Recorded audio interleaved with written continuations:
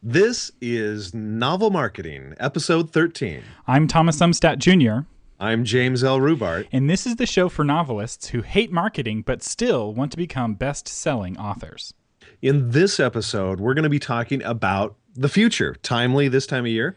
Every year, Author Media pulls a panel of industry experts, authors, agents, editors, and collects them and provides this list for people of New Year's predictions. So we're going to share those predictions with you along with our commentary. So we're not going to agree with all of these predictions, and this is what I love so much about publishing predictions or any kind of predictions is that no one knows the future. So you can look at trends, you can look at cycles, but there are anomalies. You know, who could have guessed in January of last year that 2 of the top 100 books would be Duck Dynasty books?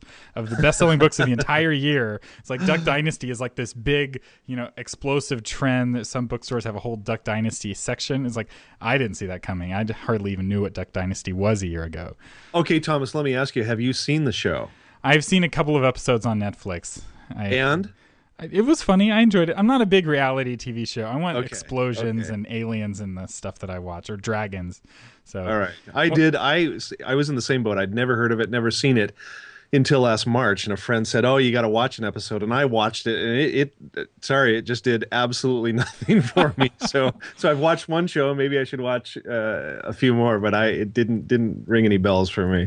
All right. Well, without any further ado, let's get to the publishing predictions. And the first prediction is actually by me. I put some predictions on the post, and that is massive audiobook growth again. So I predicted this last year that we'd have double-digit growth in audiobooks, and we did. It was a great year for audiobooks, and I'm expecting that to happen again this year. And in fact, with ebook growth leveling out, which it did in 2013, which I should give props to Steve Lobby, who totally predicted that in last year's post, audiobooks, I think, are going to become the fastest-growing segment.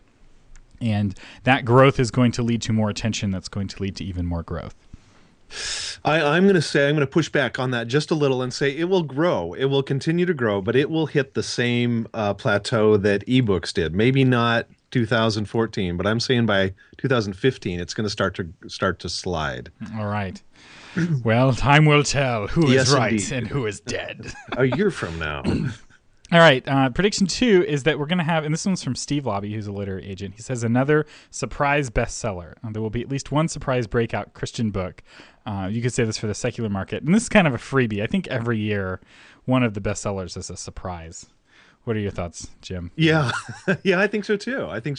We have one at least every 2 years, and so once a year, I think it's a pretty safe prediction that something is going to, 50 Shades of Grey, something like that, is going to grab the attention of the nation. Yeah, or The Shack, or another book that's been a surprising breakout bestseller is The Harbinger, which is still on the Amazon still Top 100. 100 weeks. Yeah, it's just crazy how well that book has done. All right.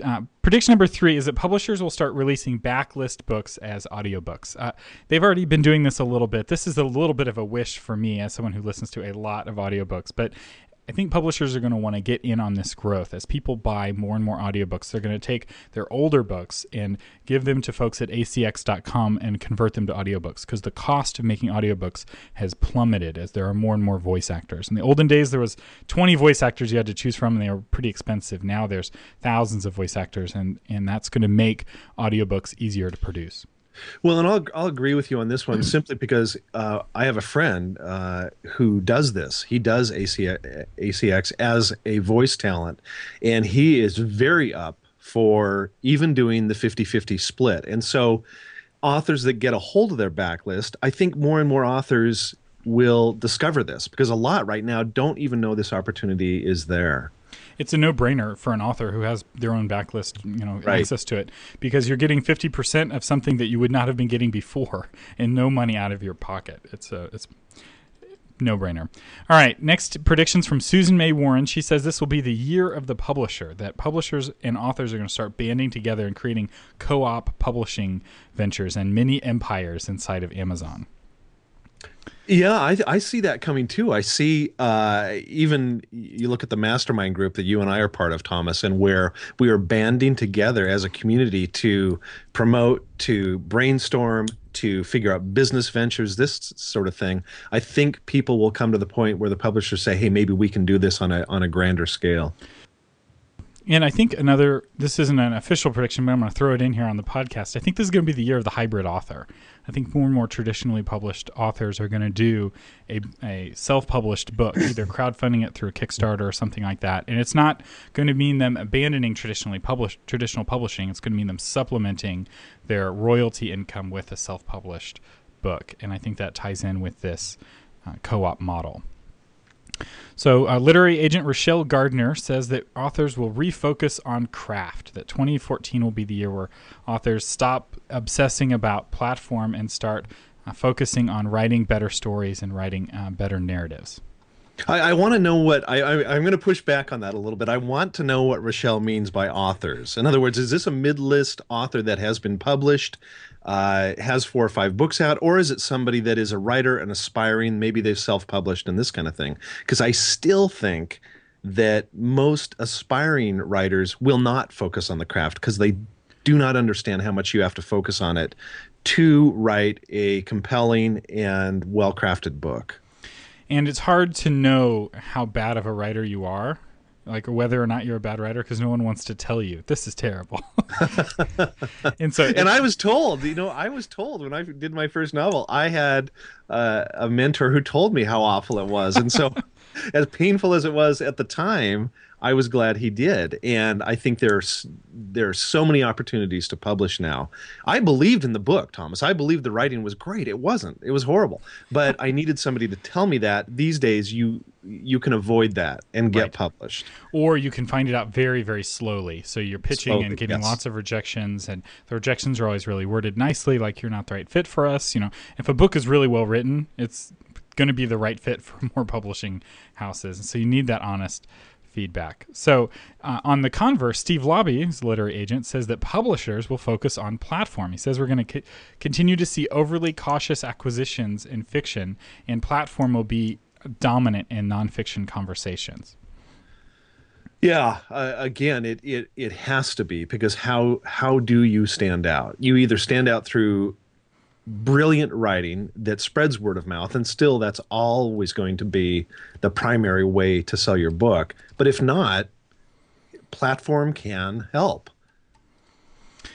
All right, so now let's get to some industry predictions. The first one's from Nick Harrison, who's the senior editor at Harvest House Publishers. And his prediction is that the sky is not going to fall in 2014, that publishing houses are going to continue to make a lot of money, that authors are going to continue to get discovered, and that if you have a good book and a good idea, you have all the tools to succeed in 2014, and that this is a great year to be a writer. Comment? What do you think of that? Well, it's a little bit of refreshing to see these predictions, because having done predictions roundups over the last several years, I will say that in 2011, at the end of 2011, people were terrified about the future, and half the predictions I got were all about ebooks and the effect of ebooks on the industry. And is it going to be good? Is it going to be bad? Are there going to be ebook wars? And what we've seen is that that's really come to an end, in that that's been digested into the industry, so to speak. And there are no more big, scary technologies that are new.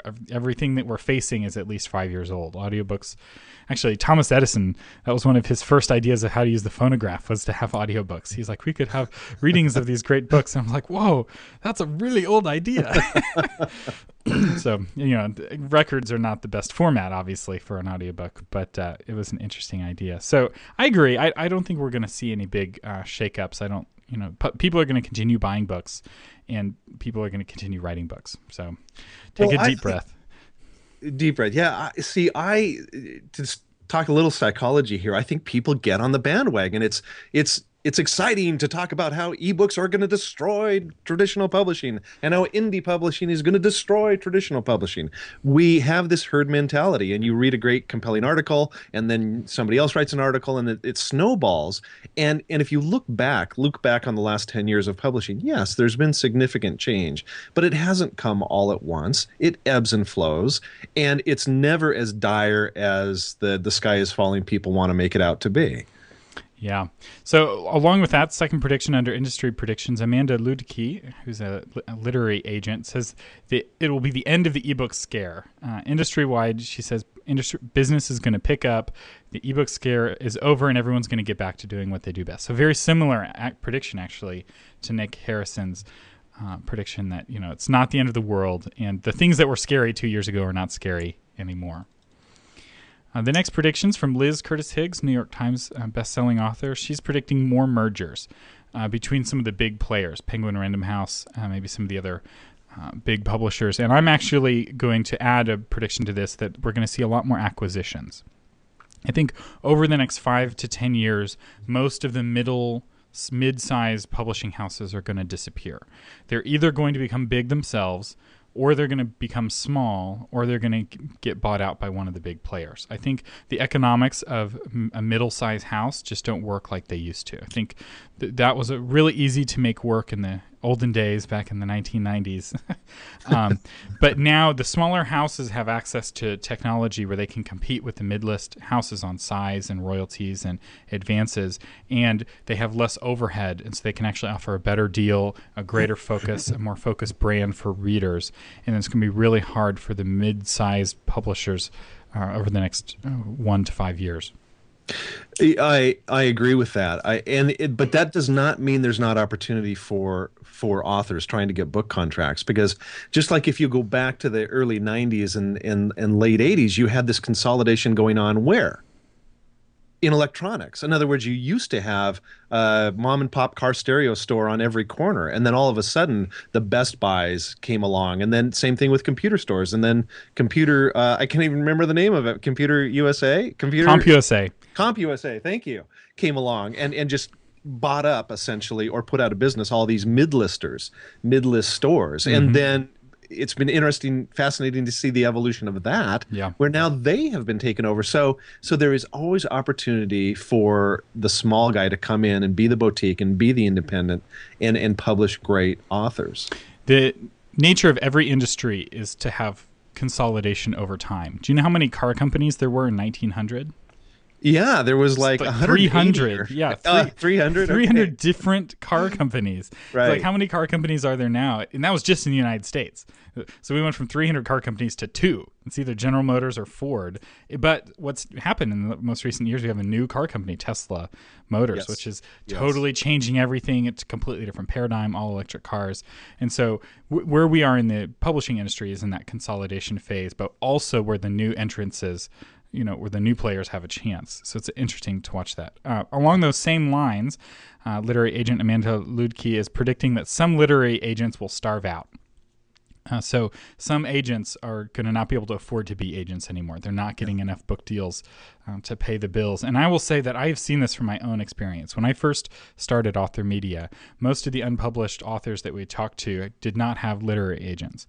Now, most of the unpublished authors that we talk to do have literary agents, and they're still unpublished. And so we see that there's kind of multiple tiers in literary agents. There's the ones who have a good reputation and can place books quickly, and then there's the ones trying to get their feet underneath them, and they just there's such a glut of literary agents right now that a lot of them are unable to sell enough books to publishers to cover their own bills. Because remember, they only get 15% of a very small royalty, and so you have to sell a lot of books to make it, or a handful of best-selling books to make it as a literary agent.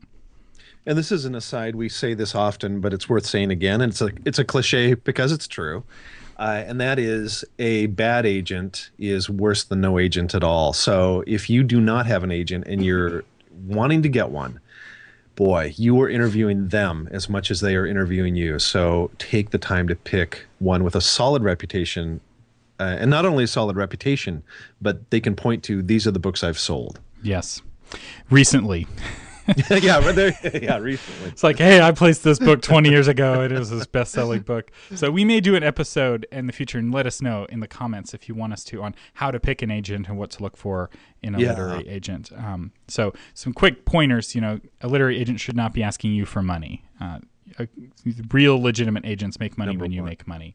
And these agents that are starving out are legitimate agents. That's why they're starving out. The other path is for them to sell things to readers.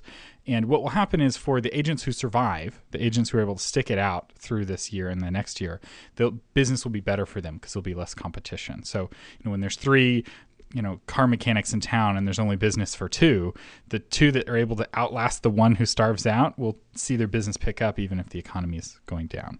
Yes.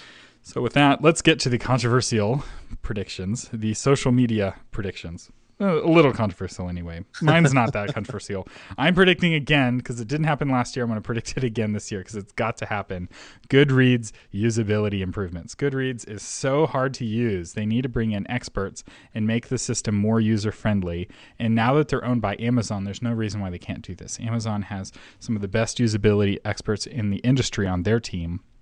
They just need to loan them to Goodreads for a couple of weeks. And that's all it will take to make huge improvements. I mean, the type of tweaks that Amazon's making are really minor and hard to find improvements. Goodreads, it's like this old computer from the 1980s. There's a lot of things you can do to make it run better and easier to use. So that's my prediction on Goodreads. Well, and it makes sense to put the time into it because Goodreads is like a phenomenal restaurant that serves this amazing food, but nobody knows how to find the door to get in.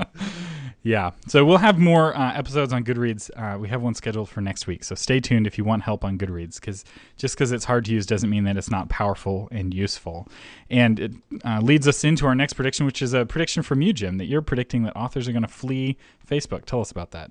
Well, for a number of reasons.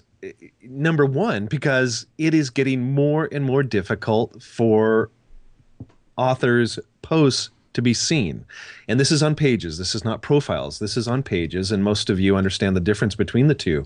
But it's getting more and more difficult because Facebook has changed their algorithms so that the posts do not go out. So you will pay to boost the post. So you pay to boost this post. So now you're putting money into it. More and more people are seeing it. But anyone that does a little bit of research realizes, going back to Goodreads, your money is, or time, is better spent on Goodreads because that will convert to sales much easier than a post on Facebook. The other factor that plays into this is if you ask fans or readers of an author, which would you rather be on? An author's profile or their page? 90% of them are going to say, I'd rather be on the profile because that's the personal page. That's the personal touch. Whereas the page is just this, he or she is this untouchable. So I'm going to disagree with you a little bit on there. I'm not a big fan of personal profiles. So you're right that more people will see the post from the profile, but it has several big downsides. One is that it only goes up to 5,000 fans. And so if you really want a following, you got to get bigger numbers than that to move book sales. Because remember, only a small percentage are going to convert to customers. So if you're in Facebook converts at about 1%. So 5,000, 1% of 5,000 is what, 50 sales? That's not, that's dinner with your wife and maybe half of one mortgage payment. It's not enough to keep you, fed as an author. The other reason, though, is that your personal profile has no ability to go viral. So one of our clients just posted something on his Facebook page last week that was seen by 25 million people on Facebook. And that was just from his page. Other popular pages had taken the image and shared it, not connected to his page, and it was seen by hundreds of thousands of additional people. You don't have the ability to go viral like that without being on a page, because with a personal profile, your friends, when they see your content, they don't have a share button generally, unless you shared it from a page. If it originated from a profile, it can't spread beyond that single ripple. So yes, that first ripple is bigger in general than what you have with the first ripple on a page, but there's no second or third or fourth ripple. And that's the real power of Facebook. My client who had 25 million people see his post, he only had 30,000 fans. So first off, he couldn't have fit 30,000 in a personal page anyway, but 30,000 is not going to give you 20 million or 25 million unless those people are sharing and sharing and sharing, and it's rippling out from there. But here's the problem with that. And not that I disagree with you. I agree with you on that part. Here's the problem. Thomas, you are a guy that is driving a car and you realize that car has 6 gears, right? And you've just described some of those gears. The majority of the authors who have a page only understand that their car has 2 gears. And so they get more and more and more frustrated. They don't understand the things you've just described. So they just get to a point where they go, I'm just tired of this. I'm tired of this. I'm going to go to Pinterest, or I'm going to put my energy into Google Plus, or I'm going to put my energy into these things that I understand. And so their lack of knowledge will cause them to flee, right or wrong. Right. I see it causing them to flee. And the lack of knowledge can hurt you in a profile as well, because you're talking about your day or what you had for dinner, and you're like, hey, this is marketing my book because I'm posting to my profile, or you're interacting with your friends and reading their posts, and like, well, that's not really marketing. That's not a good use of time. So it is true that you don't get as much return for your kind of normal everyday type posts on a page. So especially when you're linking to your website. So links to your website get viewed so much less now than they were a month ago. Now that could change. Facebook is always tweaking with the algorithm, but images still spread really well. Regular text posts spread really well. But I agree that more and more authors are going to be using Goodreads and some of these other more niche social networks, particularly for genres where people in that genre have gathered to a specific social network. So if you're if you're writing technical books, computer how-to books, Google Plus is the place to be, because that's where the nerds are hanging out and having conversations with each other. If you're writing a recipe book, Pinterest, done. Recipe books in general are selling better now because people who are into cooking are gathering on Pinterest where they didn't really have a place to gather before. So we will see. People have been predicting the demise of Facebook for the last 8 years. It hasn't worked out so far. So this could be the time. This may not. But using Facebook is getting more expensive, and there's no denying that. They are now a publicly traded company. Yes, and that creates all kinds of motivations. All right. Well, we are out of time. We have more predictions than this on the Author Media blog. There's a link to that in the show notes that you can get at novelmarketing/13. And in general, anytime you're listening and you want to see the show notes, just go to novelmarketing.com/the number of the episode. So novelmarketing/8 is the show notes for episode 8. And you can also find the recording there if you want to share it with a friend. This episode has been brought to you by the Author's Guide to Pinterest. So we've been talking about these other social networks. At Author Media, we put together a course with Mary DeMuth and Melissa Taylor, the author of Pinterest Savvy, on specifically how to use Pinterest as an author and how to use it effectively, how mistakes to avoid, how to get started. We don't assume that you know anything, and we have a Q&A section at the end where we answer a whole bunch of questions, and you can get the MP3 and the ebook at authormedia.com. Just go to the store, you'll find it right there. If you like Novel Marketing, if you like the podcast, you can help us out. There's a number of things you can do. You can recommend us to a friend. You can leave us a review on iTunes. That's really helpful. You can share this podcast on your social media outlets. And you can always leave us a comment. We love getting listener feedback. So thank you for listening to the Novel Marketing Podcast, giving you novel ideas on how to sell yourself and your writing offline, online, and everywhere in between.